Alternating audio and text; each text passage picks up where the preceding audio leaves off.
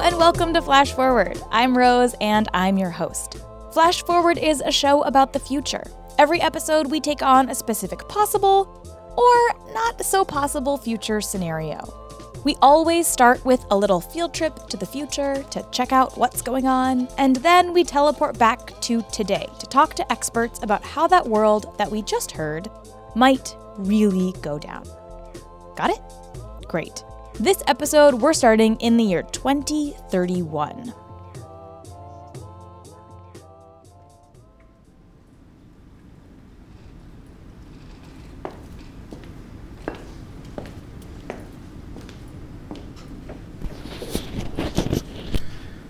Ladies and gentlemen, thank you for coming. We apologize for the delay.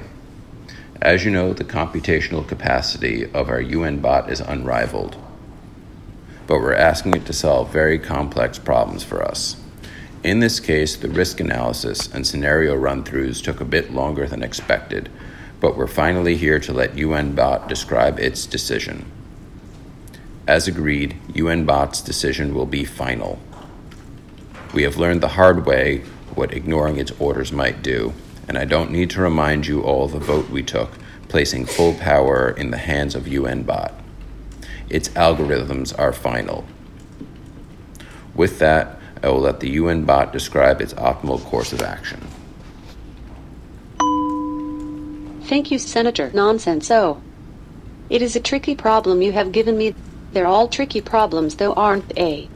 I have taken into consideration as much data as I could find on the following topics for each country for which I could find records from 1654 to today: inflation and prices, employment, unemployment, pay and benefits, spending and time use, productivity, workplace injuries, regional resources, consumer expenditure, income inequality, poverty, wealth gaps, resource allocation, systemic inequality, wage gaps, and more. I will make available my full data set at the end of this meeting. As you all know, however, the inner workings of the algorithm cannot be published or explained by myself or the computer scientists who developed me. With all of this in mind, you've asked me what to do, how to respond to rising automation, why didn't inequality and the rise in meaningless soul-crushing work? How can humans live under capitalism when there are no jobs? How can people live in harmony when some have millions and others have nothing? This is not the kind of question I was designed to answer. But I have tried my best. And here is what I have decided. Give everybody money. This seems simple, but this is my decision. Give every person on Earth $1,000 a week forever. You have the funds to do so. You spend more than this would cost on frivolous things like war and fake Viagra pills. Pool that money and give it away, no strings attached. This is my decision. I have suggestions for implementation, but I will not bore you with them now. You can find them in the full report that is now available on my official server. Good luck, humans.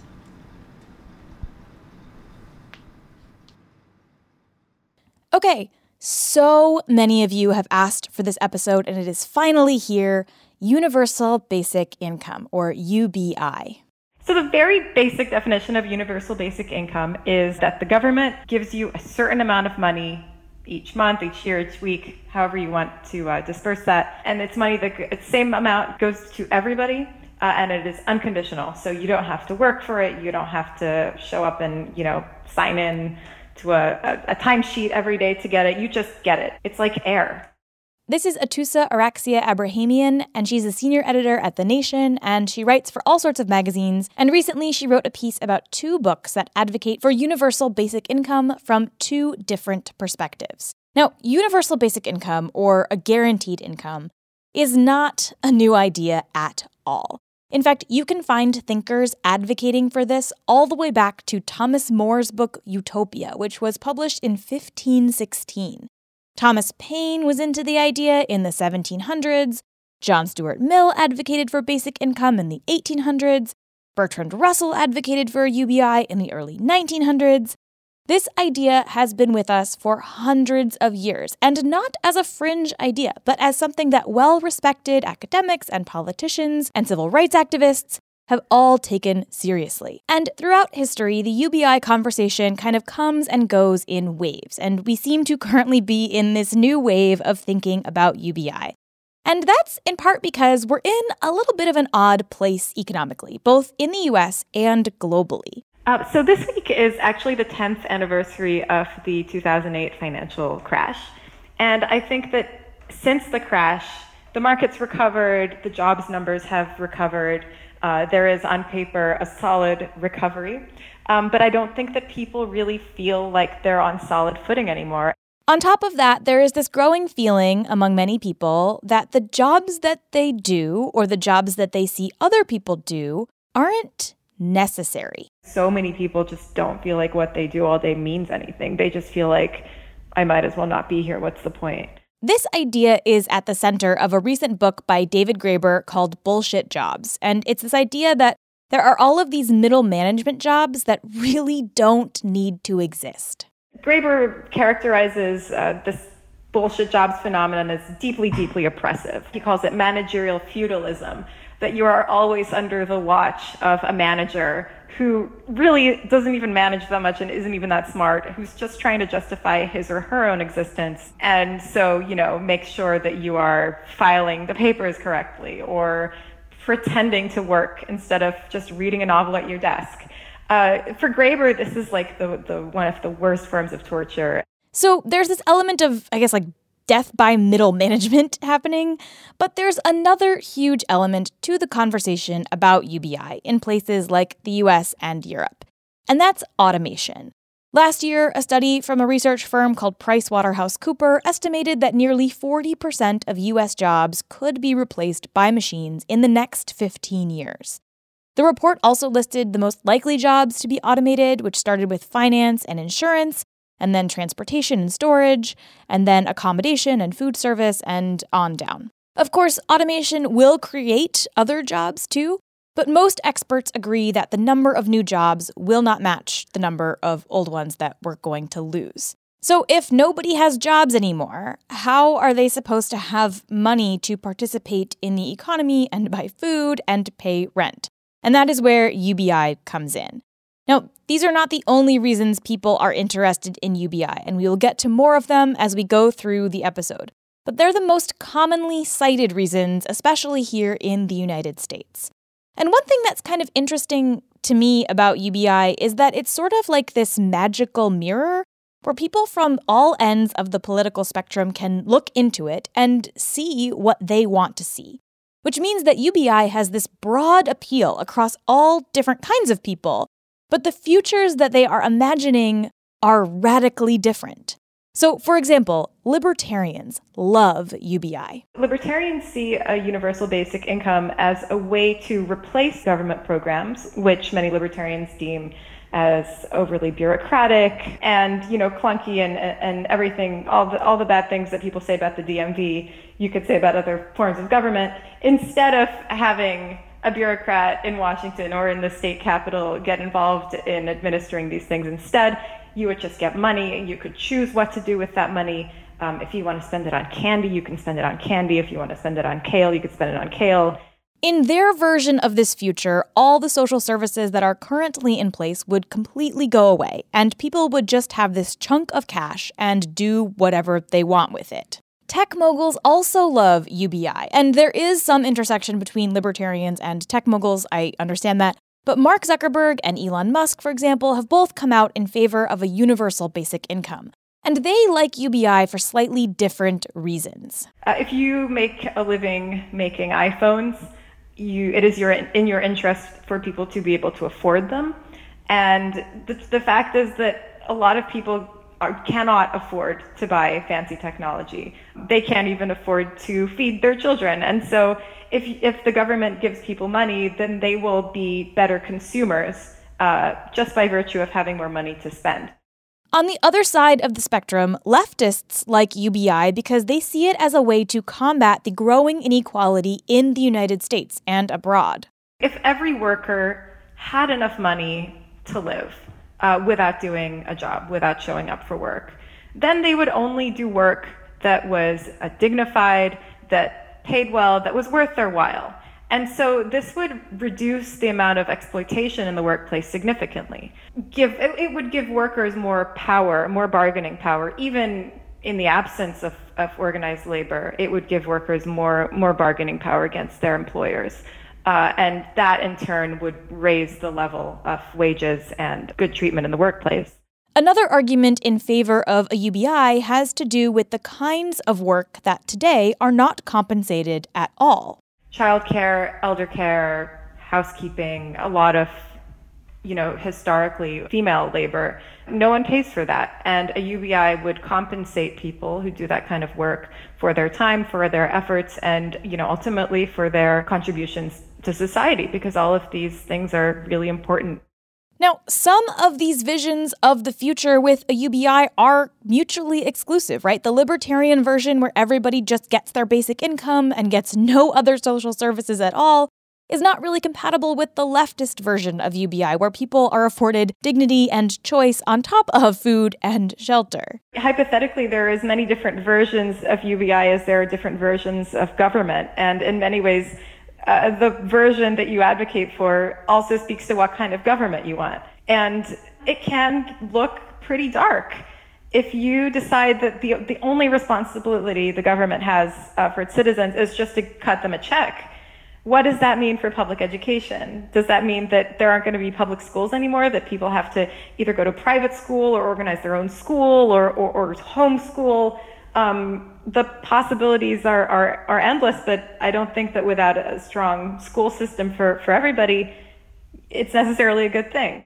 So because UBI is kind of like this magical funhouse mirror where people can look into it and kind of see 100 different shapes and sizes and maybe pick the one that works best for them, there is a lot of UBI boosterism out there that kind of sees it as a silver bullet that will fix all of the social and economic problems in the world.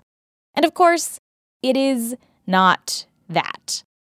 And one of the other challenges with UBI is that it's really hard to do case studies about it, to see how it might work, because giving every single person the same income is a really big trial study to do. But there are a couple of case studies that we can look at and that kind of illustrate that it's really complicated and difficult to do this kind of thing. So first, let's go to Alaska, where a UBI experiment has sort of been inadvertently in effect for a while now. In 1967, oil prospectors struck gold on Prudhoe Bay, which is on the northern coast of Alaska. Prudhoe Bay, for the record, is the ancestral land of the Inupiat people. In 1968, a year after finding oil, Alaska held a sale for Prudhoe Bay oil and gas, which netted the state $900 million in 1968 money. That is $6.6 billion in today's money. Alaska invested that money in infrastructure and social programs, but as the pipelines were built, there was a big question as to what the state was going to do with all the money that came from the royalties on the oil and minerals that were being pulled out of Prudhoe Bay. And what they ultimately decided to do was establish something called the Alaska Permanent Fund, which would hold at least 25% of all the money that came from mineral lease rentals, royalties, and proceeds. So in 1977, the Permanent Fund was officially established and received its first deposit, which was $734 million. That's $3.1 billion today. And in 1982, the government decided that one of the things it was going to do with this fund was give every permanent resident of Alaska a check for $1,000. And that has continued since 1982.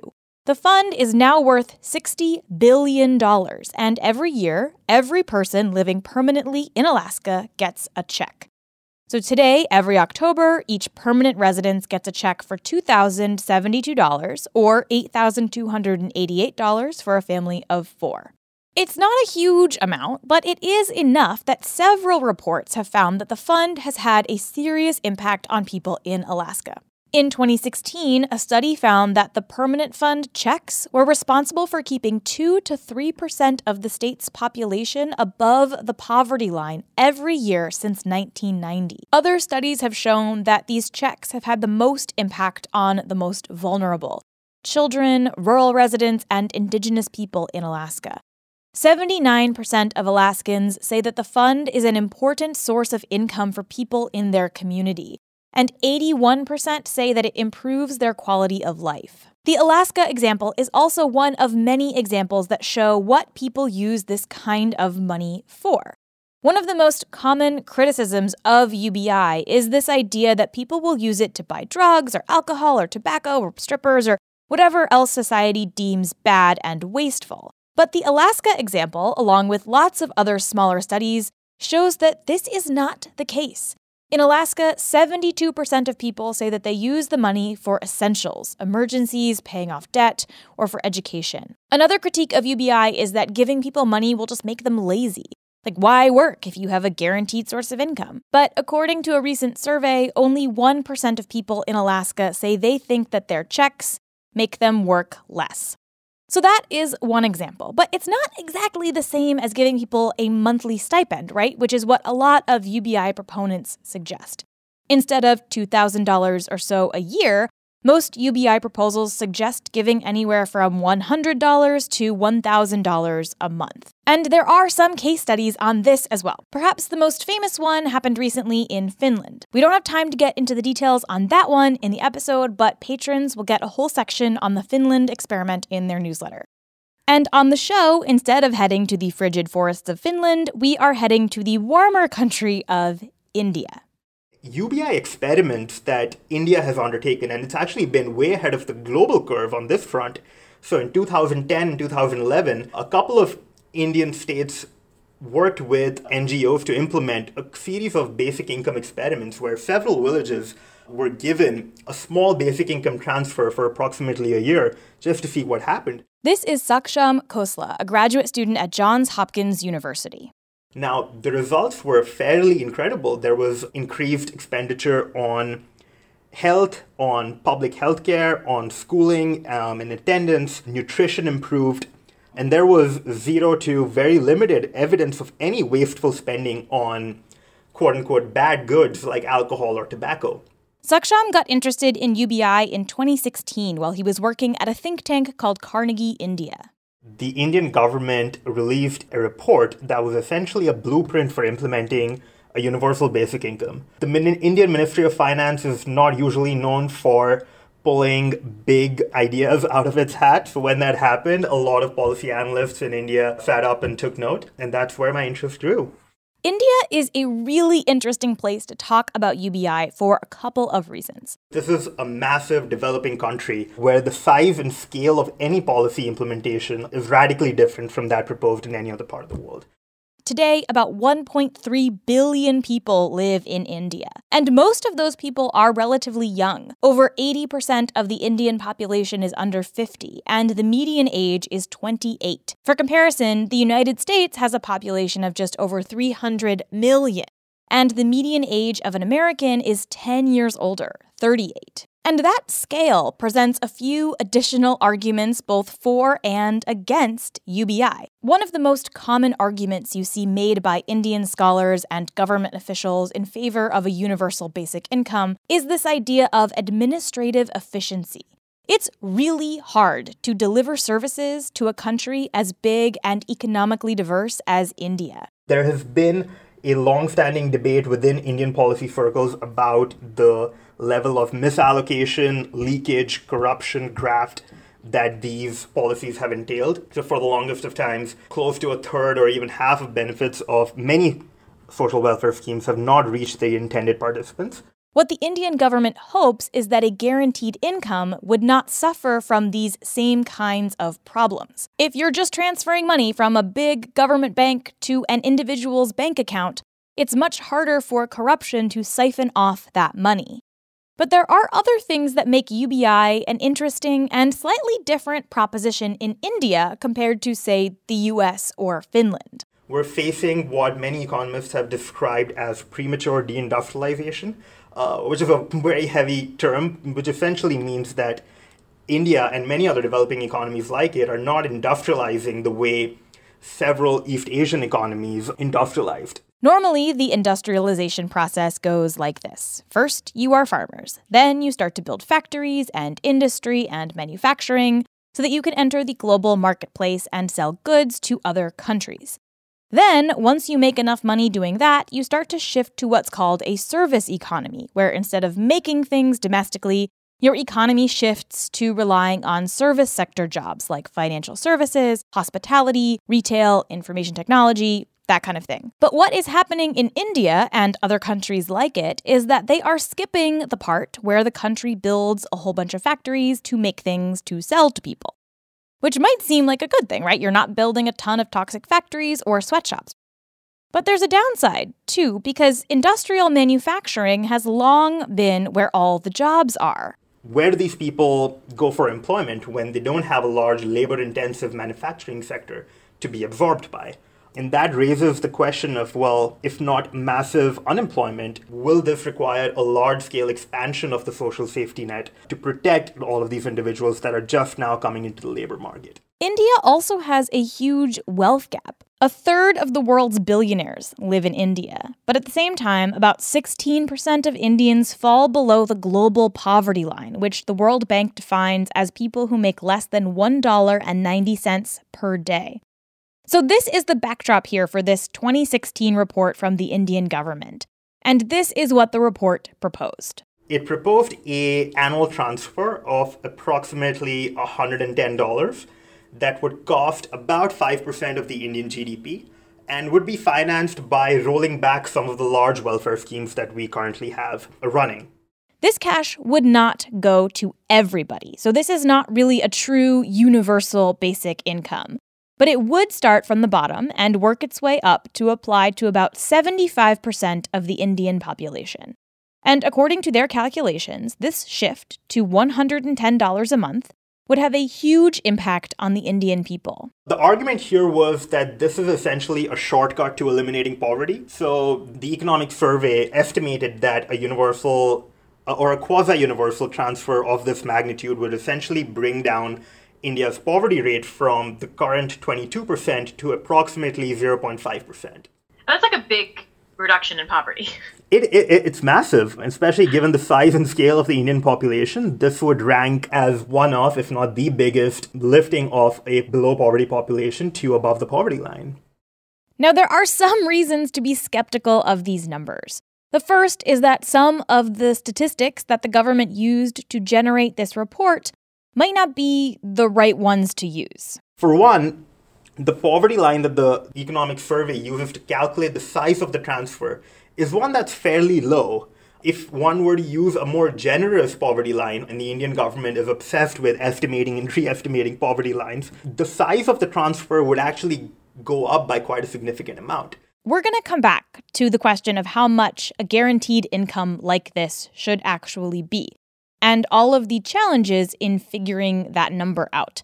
But there's another thing here that this report kind of elides, which is how hard it might be to actually get the money to people. So the proposal in India suggests tying these cash transfers to India's biometric identification system called Aadhaar. The Aadhaar number is a 12-digit unique number, which was modeled a little bit on Social Security number, but departs from it pretty significantly in a number of its core design features. And primarily, this is the biometric feature that the Aadhaar system has. So it's a unique identifier only because the Aadhaar number is linked to an individual's fingerprints and iris scans. Now, the story of Aadhaar is fascinating and is enough to fill an entire other episode of this show. And I will put a section about it in the newsletter for patrons. But basically, in the early 2010s, India decided that to combat misallocation, every Indian citizen should get this number tied to their biometric data to prove who they were. And that number, in theory, can be connected to a bank account. And it is well on its way to becoming the primary plank through which the government administers welfare and authenticates the beneficiaries of that welfare. So if you don't have an Aadhaar number or a bank account or an Aadhaar number connected to a bank account, you basically cannot get this guaranteed income. And there are millions of people in India who don't have one or the other thing. In situations in the past where the government has tried to use Aadhaar to do direct cash transfers, things have not gone well. There has been a series of problems related to last mile delivery, an uncertain size of the subsidy, people not being able to redress grievances in the instances where they haven't received their subsidy. So the apparatus to pull off such a system just, I don't think, exists at this point. The report that the Indian government put out on UBI in 2016 does not account for how much it might cost to switch everybody over to Aadhaar, or how much the logistical stuff will cost to shutter and transfer over everybody's benefits. And that kind of cost isn't just a challenge in India. If the US wanted to implement something like this, it would also be a huge logistical lift. There are security questions. Who oversees this vast national database of people getting money? And it would also be hard to include some of the people who need the money most, people who don't have homes or bank accounts. Of course, there are other arguments against UBI as well, like where does this money come from in the first place? If the money comes from shutting down other social services, will that actually help people? There's also the issue of inflation or price changes. So if you get $1,000 a month, but something happens in the world to make the bag of rice that you usually buy suddenly cost 10 times or 50 times the amount that it used to, you're kind of in trouble, right? Your basic income hasn't changed, but the price of goods suddenly has. And this is really just the tip of the iceberg when it comes to the unique challenges that actually implementing a UBI comes with. Often when you see UBI presented, people make it seem like this really simple proposal, right? You just give people money. But it's actually really complicated. There is no one-size-fits-all solution either. A UBI in India would look radically different from a UBI in the US, or Finland, or Costa Rica, or Kenya. Now, this is not to say that it's not a good idea, or it wouldn't have a positive impact. But just like Atoussa mentioned earlier, the precise implementation matters, and it's really tricky and has to be really specific to the politics and economies of a place. And on that note, there is actually another angle to the history and argument in favor of UBI in the United States that doesn't get as much play and attention. And that's the ways that a guaranteed income are tied to the history of the civil rights movement. When we come back, we're going to talk about how a basic income could help right some of the systemic inequality in the United States. And we talked to two people who are running small-scale UBI experiments aimed at addressing that inequality. But first, a quick word from our sponsors. Okay, so we've covered the basics of UBI in a couple of different cases, both in the US and abroad. But there's a side to the UBI story that I think gets ignored in a lot of the more techie conversations about UBI and automation and all that stuff. We talked about how big tech names like Elon Musk and Mark Zuckerberg have advocated for UBI, but there's another really famous and way better human being who advocated for a basic income. And I'm to say to people that you ought to lift yourself by your own bootstraps, but it is a cruel jest to say to a bootless man that he ought to lift himself by his own bootstraps. And the fact is that millions of Negroes, as a result of centuries of denial and neglect, have been left bootless, and they find themselves impoverished aliens in this affluent society. That's right. Dr. Martin Luther King regularly spoke about how a guaranteed income could be a key piece in the puzzle when it comes to economic justice for oppressed people in the United States, specifically Black Americans. You just heard a clip from his famous speech, The Other America, delivered at Stanford in 1967. And right after he says that bit about the bootstraps, he says this. Now, one of the answers, it seems to me, is a guaranteed annual income, a guaranteed minimum income for all people and for all families of our country. It seems to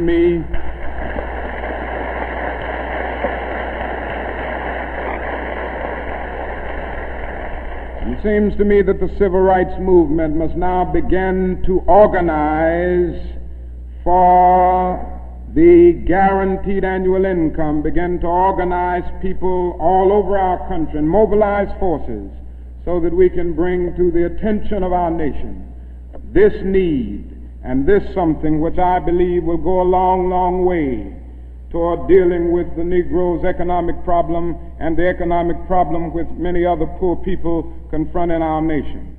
You heard that applause, right? This was a popular idea that a lot of activists talked about. And it wasn't just Dr. King. The Black Panthers were advocates for a guaranteed income. Bayard Rustin gave a speech also in 1967 at Harvard University advocating for a guaranteed income. If you don't know who Bayard Rustin is, he's the gay Black man who organized the March on Washington. There's a lovely documentary about Bayard and his partner Walter called Bayard and Me, which you can watch on YouTube. I will link to it in the blog post for this episode. And today, in the United States, there are a few projects that are about to start up that have once again taken up this mantle of a guaranteed income as a way to make progress for the most vulnerable groups in the country. One of those projects is in Jackson, Mississippi. 80% of Jackson is African American. And then, with the organization, we work in federally subsidized affordable housing. Here in Jackson, about 100% of the population that we work with is African American. And the other is in Stockton, California. Does Stockton look like the city of the future, right? Because it already has a lot of the demographics. It's a very young city. It's a majority-minority city. It is located in kind of the center of California that's experiencing, once was agricultural economy and is now kind of largely logistics. Like Amazon has a huge distribution center really close. And a lot of those jobs are also obviously vulnerable to technological unemployment. In Jackson, Aisha Yandoro is the CEO of an organization called Springboard to Opportunities. We provide programs and services for families that live in federally subsidized affordable housing to help them advance in life, school, and work. That's great. It's like you've said that before. I have. Yeah, that's my elevator spiel. Because of the demographics of Jackson, Springboard works mainly with African American families and largely with single moms. And a couple of years ago, I began to really think about and the reality of the fact that despite all of our amazing programs and amazing team and all the great work that we were doing within the communities that we operate in, we were not really having the impact that I knew the organization could be having. We were not breaking the cycle of poverty, which is, a big part of our mission. Poverty in the United States is really, really hard to escape. And study after study has shown that it's even harder to escape for people of color. And when Aisha would ask the people she worked with what they thought might help them, they always had the same answer. It wasn't a program, it wasn't a service, it wasn't an activity, it was cash. Point blank simple. It was just a lack of cash within these communities and a lack of having access to cash that they could do whatever it was that they deemed necessary without penalty and without some other entity dictating what that needed to be. So in order to understand why cash is so different from services, it's important that we pause here and paint a bit of a picture of what social services are like in the United States. I think a lot of people who don't have experience with things like food stamps or welfare programs think that people just get money to buy food or to pay their rent. But that is not how it works. People who receive social services in the United States are very heavily surveilled and regulated when it comes to the form that this money comes in and what they are allowed to do with it. For a perfect example, SNAP. In order to receive SNAP, which is your supplemental nutrition program, it's what we used to call food stamps. You have to go through an application process. And so you have to get approved for that, and you can only use those benefits for your groceries and only particular types of groceries. So with SNAP money, for example, you are not allowed to buy certain foods. This kind of regulation and paternalism shows up in almost every single social safety program, which means that the government is basically trying to guess what every single family needs money for specifically, instead of letting them spend the money freely on whatever they think that they need.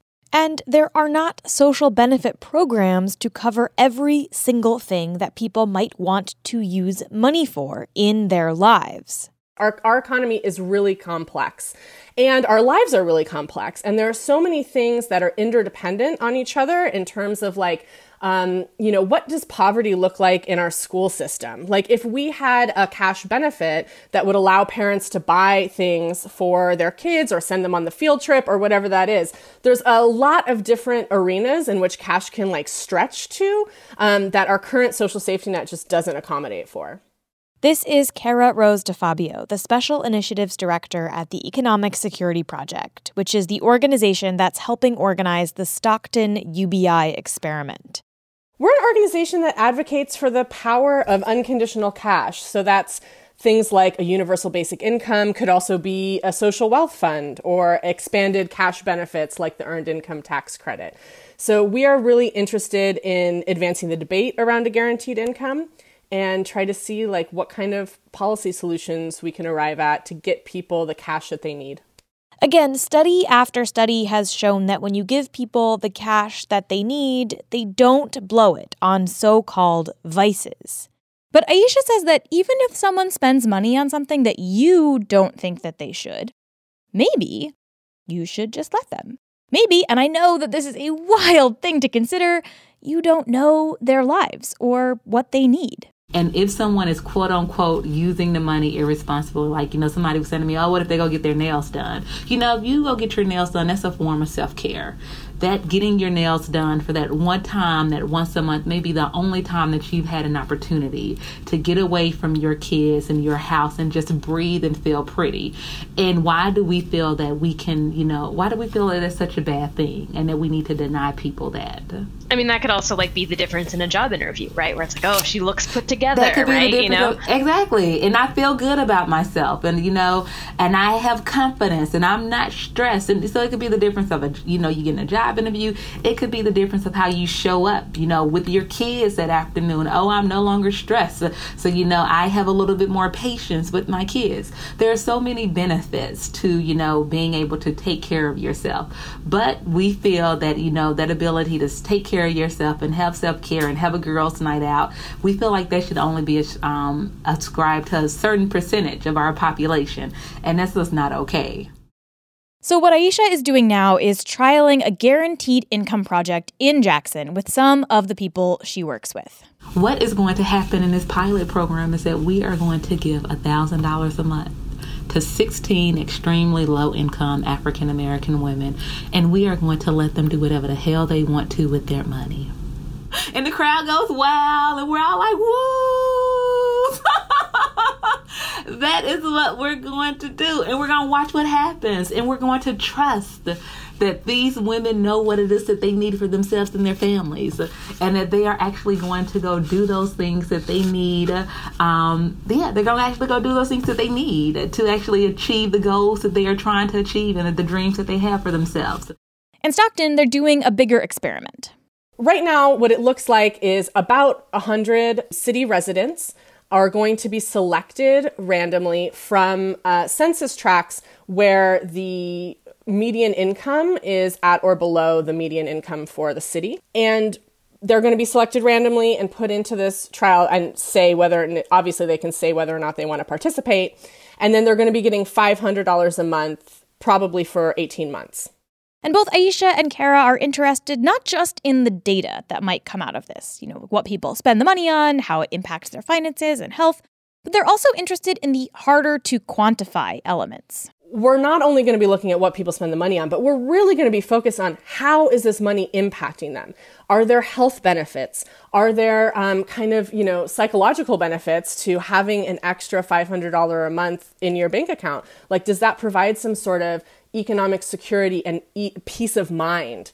And so I think that I'm really excited to look at some of those kind of social benefits as opposed to necessarily getting caught up in the how people are spending money, but the how it impacts their life. The other pieces that we'll be looking at, is really looking at whether or not having this breathing room and having your bandwidth not be so taxed and always worried about the other shoe dropping, if it will allow women to show up not only differently in their own personal lives, but in the lives of their family and in the larger community as well, where they have an opportunity to be more engaged in the community. And that could look like, going to the local PTA meeting or city council meeting or whatever that looks like. Both of these projects are really rooted in that history of racial justice in the United States. In Stockton, the whole project came about because the new mayor, Michael Tubbs, is really invested in seeing what he can do to close the wealth gap in his city. So he's the youngest mayor of a city of this size in the country. He's the first Black mayor in Stockton. He grew up there. He got a scholarship to Stanford. He interned in Obama's White House, and he came back to where he grew up to run for city council. And now he's mayor. So he himself kind of embodies some of the really kind of hopeful, forward-thinking ideas that like a guaranteed income is kind of rooted in. And he read about a guaranteed income through the work of Dr. Martin Luther King. And so he has a real strong tie of guaranteed income to social and racial justice. And in Jackson, Aisha is focusing on helping fix poverty in her community now, not because of some future risk of joblessness. And Rose, is so interesting. I never think about automation and the robots. I never do. I never think about automation and the robots coming unless I'm in California, because then it's like, oh my God, they're here now. And I do get that they are coming. But our piece and what we see every day is that there's extreme poverty right now, and we need to address those inequalities right now. And in both cases, unlike the proposal in India, these are projects that happen on top of other services, not in place of them. Our position is that we do not want a universal basic income to replace the social safety net. We think that this is like, we need robust social safety net, and we just need to re-examine the social contract so that it can work for everybody and can include everybody. And here is where, once again, actually implementing a UBI gets pretty tricky, right? Like, how do you decide how much to give? In Aisha's case, they picked $1,000 because it was the most that they could give without messing up people's current social services too much. So anytime somebody on social services gets money, that money cuts down on how much they get from the social safety net immediately with zero delay. So this $1,000 will be considered income, which means that these women who, have multiple points of subsidies coming into their lives, that those benefits will be impacted. So we know that some folks, may have a decrease in their SNAP. They may have an increase in the rent that they have to pay. So we wanted to make sure that individuals had enough resources to actually address those changes that occur, while also leaving enough resources for them to actually have see the benefit of receiving the cash. Now, even though both of these projects are not UBI, right? They're not universal. They are targeted to specific vulnerable communities.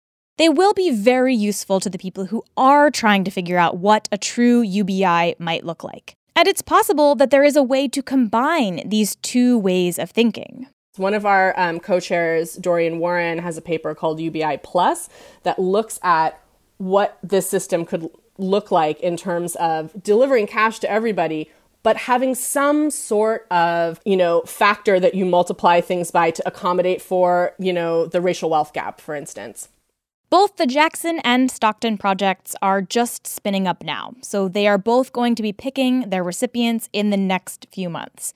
I will keep Flash Forward listeners up to date on how these projects go via social media and the Patreon newsletter, so make sure to follow the show somehow so you can see updates on how each of these trials progress. So now let's go to the future. What happens if India or the United States implement a UBI? What changes? How does that impact not just people, but also our idea of what the government does?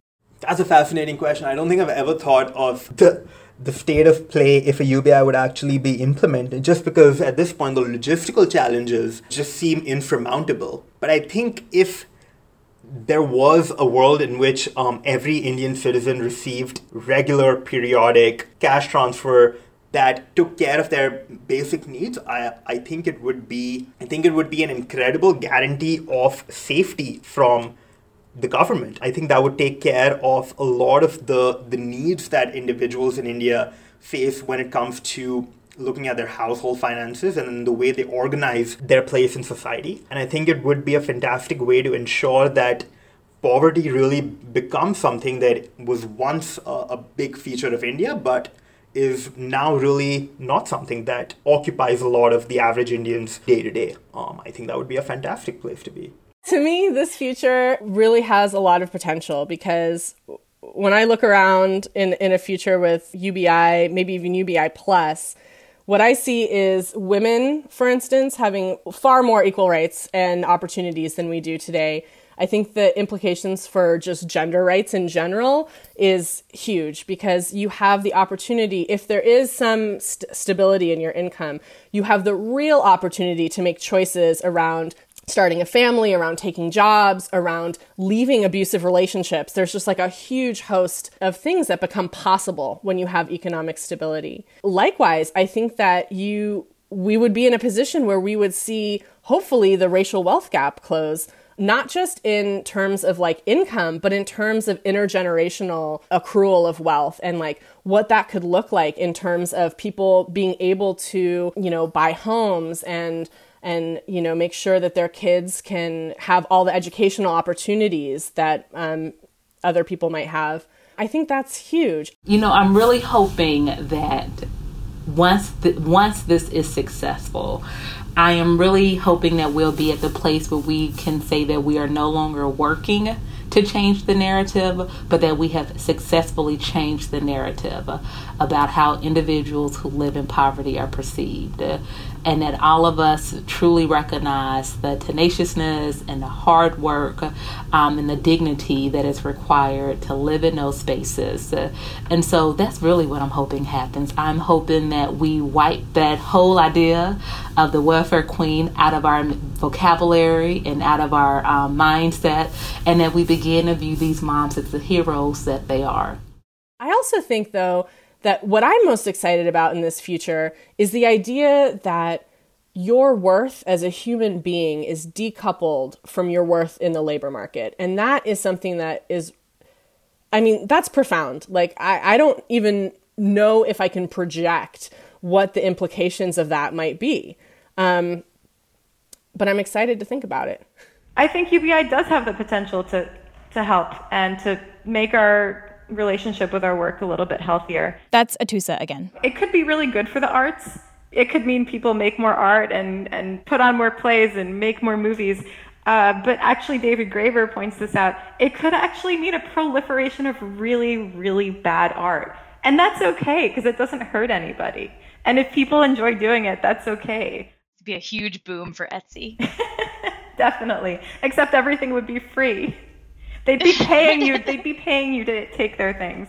That reminds me of we have a huge painting in our house of like this dog, this like terrible dog painting, and it's because my partner's grandma had these friends who weren't working, because like this was at a time when like women weren't really supposed to be working or expected to work, and they were very bored, and so they took a painting class together and they painted these giant dog paintings that we now have in our house. So that's so lovely. But I'm so sorry about that. Rose, what would you do if you had a guaranteed income? How would you spend your idle hours? I would find a hobby. This is terrible that I admit that I don't even have a hobby, because I'm like, whoa. Oh my God, I'm the same way. I'm like, I need a hobby. I should take up pottery, and then it seems like such a cliche of a hobby to do that I don't do it. Well, so I'm like, I should take a class to like learn how to do this. And then I'm like, ooh, $50. I don't know. That's what I would spend my UBI on, like various crafting classes. I would be one of those people who would just like proliferating all the bad art. That would be me. Yeah, then your relatives will have houses full of bad dog paintings and misshapen pots and pans. Exactly. I got to pass on the tradition.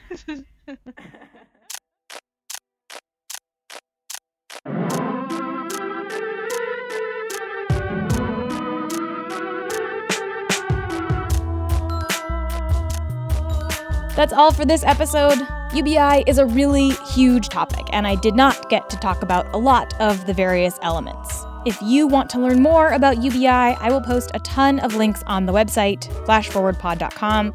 You can find a link to the blog post specifically for this episode in the show notes.